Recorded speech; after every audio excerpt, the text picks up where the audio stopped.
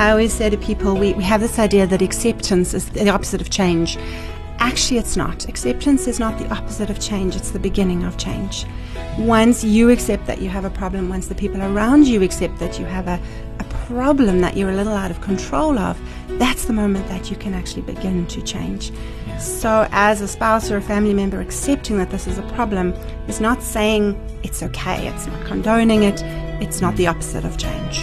You just heard our guest on Focus on the Family last time talking about spouses or family members who would do well to understand that by loving and accepting their loved one, even though they're struggling with pornography addiction, without heaping on shame and guilt, they're essentially taking a step closer to helping the healing process. Thanks for joining us today. I'm Alison Schnell, and our host is Focus on the Family Africa's CEO, Graham Schnell. Well, Alison, we had a great discussion last time with Claire Moore, just talking about pornography addiction, and I think she did a great job to help us understand the difference between addiction and the use of pornography. We understand pornography itself is bad, it's wrong, it's harmful, but the way we approach it is different depending on whether the person is addicted or not. Yeah, I absolutely agree. I loved listening to Claire's explanations of the differences, but yeah, she just demystified some of the things that I think we've all believed in the past, and I'm really looking forward to hearing from her again because there's so much more that she can shed light on. So we're really happy to have Claire back in the studio with us. Welcome, Claire. Thank you. Well, I've got some research stats just as we begin this program, and this was from the Barna Group, who are a Christian organization but a professional research agency in the United States. They published some research a few years ago, and there's a lot of detail here, but Christian men between 18 and 30 years old, 77% look at pornography at least monthly, 32% admit being addicted to pornography. And then the statistics for Christian men ages 31 to 49, 64% view pornography at least monthly. 18% admit being addicted to pornography. And to me, that just highlights the prevalence of this issue. It is a very real issue, probably one of the biggest issues facing family in our day and age, partly because of the accessibility, but it has got so much deeper roots than just that. And so, Claire, it's so great to have you back on the program, and I think as we begin this next program, really want to delve into the family, how it is affecting the family, and certainly how we can treat it better from a family perspective. And I know last time we spoke a lot about the approaches and how when we just continue to add shame and guilt to a person who is addicted to pornography, it only feeds that addiction. It doesn't stop it. And so we want to talk about it within the context of a family. Marriage therapy, if we can call it that. How do we deal with this issue of pornography as a unit, as a family unit? Help us understand what marriage therapy is. So, first thing to say is that I think marriage therapy is absolutely essential when you're dealing with an issue of pornography addiction. I think that both marriage therapy and individual therapy for the person who is addicted to the pornography is important. I think it's important to bring in the spouse because so much of this can not only create conflict in the marriage, oftentimes resulting in divorce, but it can also, responses from the spouse can either support or add to the addiction. Now, I want to be very clear to say that the person's addiction is definitely not the fault of the spouse. It is definitely not due to any lack in the spouse, but certainly their responses can be helpful or unhelpful in the process of the addiction. Yeah. So, the marriage counseling would be for the purpose of that, as well as to just assist the spouse. This can be a very painful thing to find out about your spouse, and it can create a deep sense of hurt in the spouse. It can cause self-esteem issues, betrayal, all those sort of things. And it's important also that that spouse receives some support in their own ability to deal with that issue. what about the understanding of tough love? We talk about that even with parenting. For a wife to say this is not acceptable, and so I'm drawing a line here. How does that play out in this kind of scenario? So there are a lot of situations in which tough love works very well, but as a general rule, tough love does not work well in situations of mental health issues, diagnosable disorders, and we would always advise parents or anybody to not use tough love in situations of actual diagnosable mental health issues. Including addiction. What can happen if one applies that sort of tough love strategy is that by doing that, one is increasing consequence.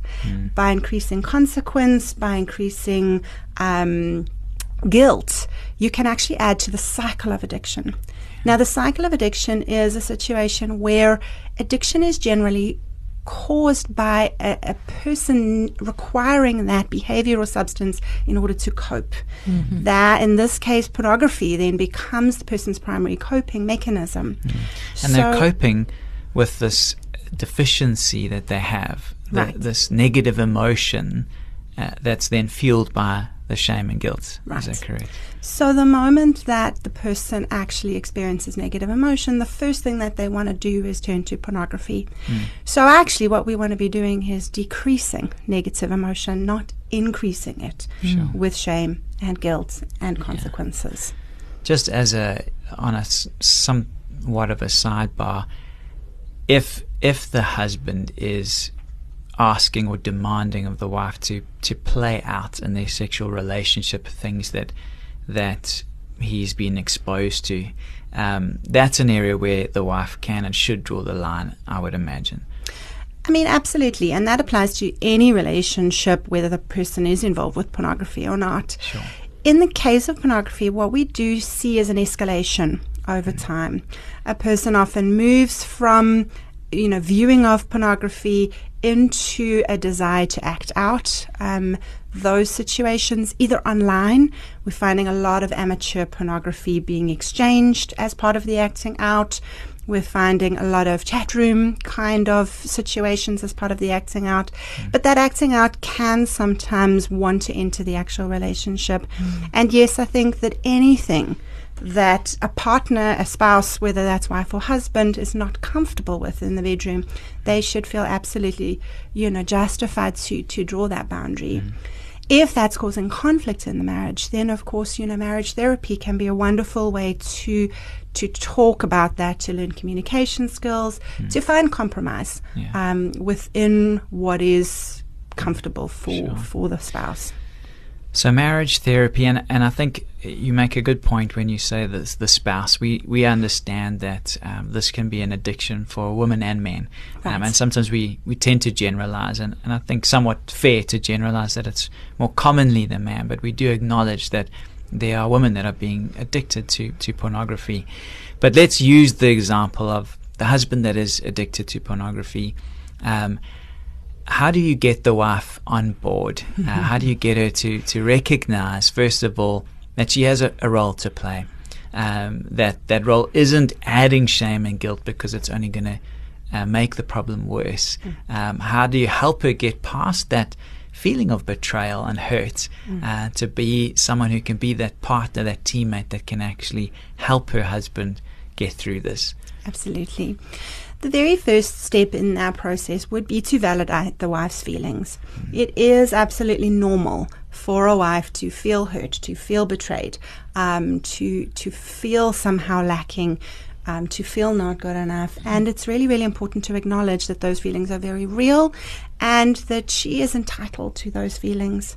But then once those feelings have been acknowledged, you can actually begin to help that wife to let go of those feelings by helping her to understand that the pornography addiction is not due to any sort of lack in her. In fact, probably it preceded the marriage most often. Probably whatever actually is psychologically contributing to the addiction has been very, very long term. And so, once the wife begins to understand that it's not that she's not attractive enough, It's not that she's not fulfilling her husband's needs. It's not any lack in her. That is a very big first step in helping that wife to come on board with the process. Then helping her to understand what addiction is, and first of all, helping her perhaps to see that this person can be diagnosed with an addiction, and then helping her to see that cycle of shame that we mentioned a moment ago, see how that cycle of shame operates so that she can see how she could actually be supportive in that process. And give us an example of that. I know maybe not using actual couples in your practice because of confidentiality, but hypothetically, talk us through that scenario when it works, when a wife does get on board. We know that it's not going to be necessarily completely smooth sailing from that. There are very often lapses, as there are with many other kinds of addiction. But when the spouse is on board, when the friends are on board, the family, the church, the community, how can that play out in a way that leads to healing and coming free from this addiction? Absolutely, and I have seen this work many times with couples that I have dealt with in my practice. You know, one of the wonderful things that happens when you're able to work with a couple together is that you can improve communication and connection between the two of you. You can actually get them talking about the problem so that now the husband or wife, as the case may be, has a space in which to talk about what they're feeling. You can create a situation where actually when the person who's addicted to the pornography goes into a craving state, which is when they would really be driven to look at that pornography, that they can actually phone their spouse or make contact with their spouse.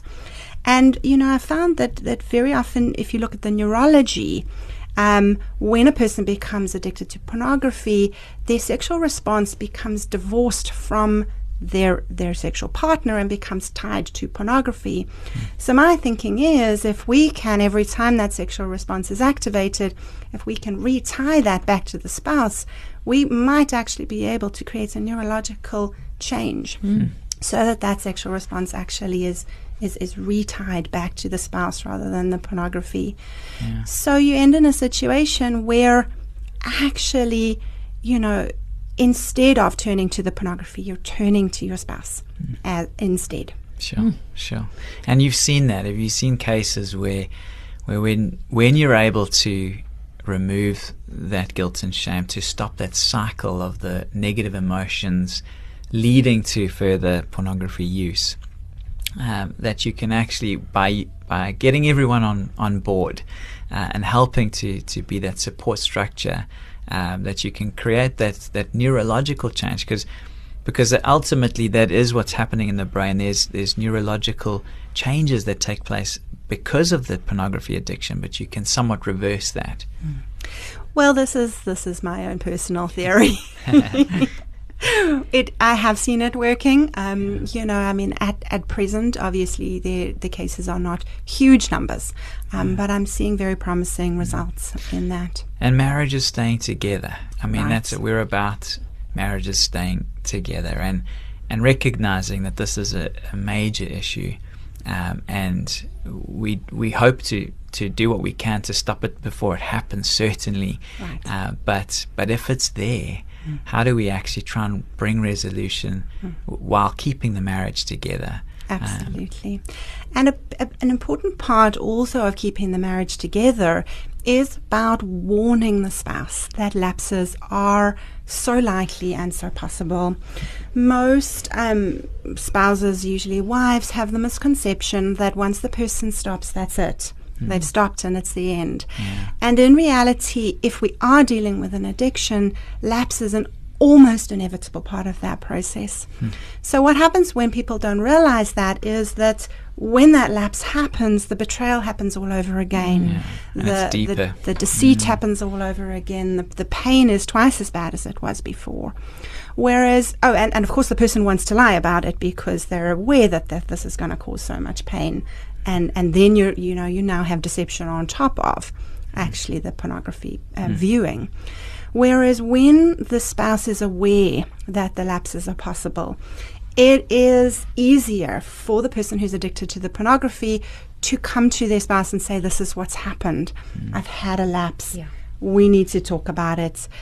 It creates a situation where those lapses can become absolutely invaluable learning opportunities. Every time a person has a lapse, you can go back to that lapse. You can look at what was the trigger, what actually happened in your mind, what was the thinking, where were your points of choice, when could you actually have changed your thinking, how can you do this differently the next time around. And that is what is going to help to actually prevent those lapses and make them more and more infrequent. But of course, if those lapses are associated with shame and guilt and are hidden away, they never become those learning opportunities. I think the key for me in all of this is that idea of guilt and shame, and I understand it, and I think it's been the history of this that we associate guilt and shame with pornography, but understanding that when it's an addiction, we have to try and remove that guilt and shame in order, or at least as much as possible, recognizing that the issue of pornography is still wrong and harmful, but that it's not who the person is. It's not their character. And we can try and get people to understand that. We can remove that negative emotion to help prevent relapsing or lapsing. How do we do that in a culture that sees or that covers this issue of pornography in guilt and shame? What are some of the things that we can do? I just see maybe Christian leaders standing up and speaking out more about the fact that they've been addicted. I think even of Alcohol Anonymous, where they kind of own it. I am so-and-so and I am an alcoholic and I've been clean for this long, but I'm owning the fact that I've struggled with this and I've come through this. Do you think that's what's needed to try and help remove some of that guilt and shame? The way I see it, if we can see that pornography viewing is a behavior that does not define who a person is, we can reduce the shame that's associated with it. And if we can reduce the shame, we can get people to actually stand up and step forward. You know, we see within things like Alcoholics Anonymous, NA, it is the people who've been through this that have the most power in actually fighting for people who are struggling with this addiction. The people who've been through this are the ones that understand the best. They are able to empathize in a way that perhaps most people are not. And I think in the situation of pornography addiction, a lot of people are kept silent by the entire culture of guilt and shame that we have around it. If we can change our attitudes to pornography addiction, if we can see it as an addiction, if we can see it as a behavior that needs to be changed but does not define a person, I think a huge army of people are going to be able to step forward in the fight against pornography. It's really important to help people distinguish between guilt and remorse. People often see those two things as one and the same, but they're quite different. Remorse is a feeling of being sorry for something. It's a feeling that you recognize that thing is wrong, that you don't want to repeat that behavior, that you need to change it, you want to change it, you're motivated to change it. Guilt, on the other hand, is that feeling when the behavior is able to attack the self. When we allow an idea that a behavior is wrong to make us believe that we're not good enough on the inside. And there's been quite a lot of research that has actually shown that it's very, very helpful to separate behavior from person.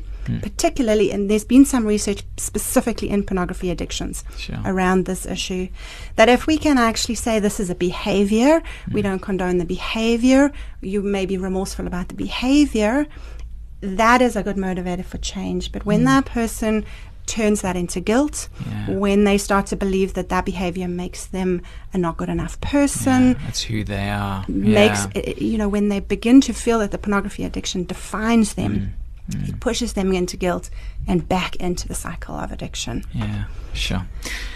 Well, what about our kids? Because we're talking marriage and family, and we recognize that this is something that's affecting our children as well. Some of the stats there, again, huge numbers of kids that are exposed to pornography at an early age. Very often not going looking for it. It's something that finds them rather than they finding it. Do a lot of the same approaches apply to children, and what are the things that we can do even just to try and prevent this in our homes? So certainly children being exposed to pornography is incredibly damaging. Research suggests that the earlier the exposure, the more damaging it is for the child. And we do live in a world where exposure to pornography is very difficult to prevent.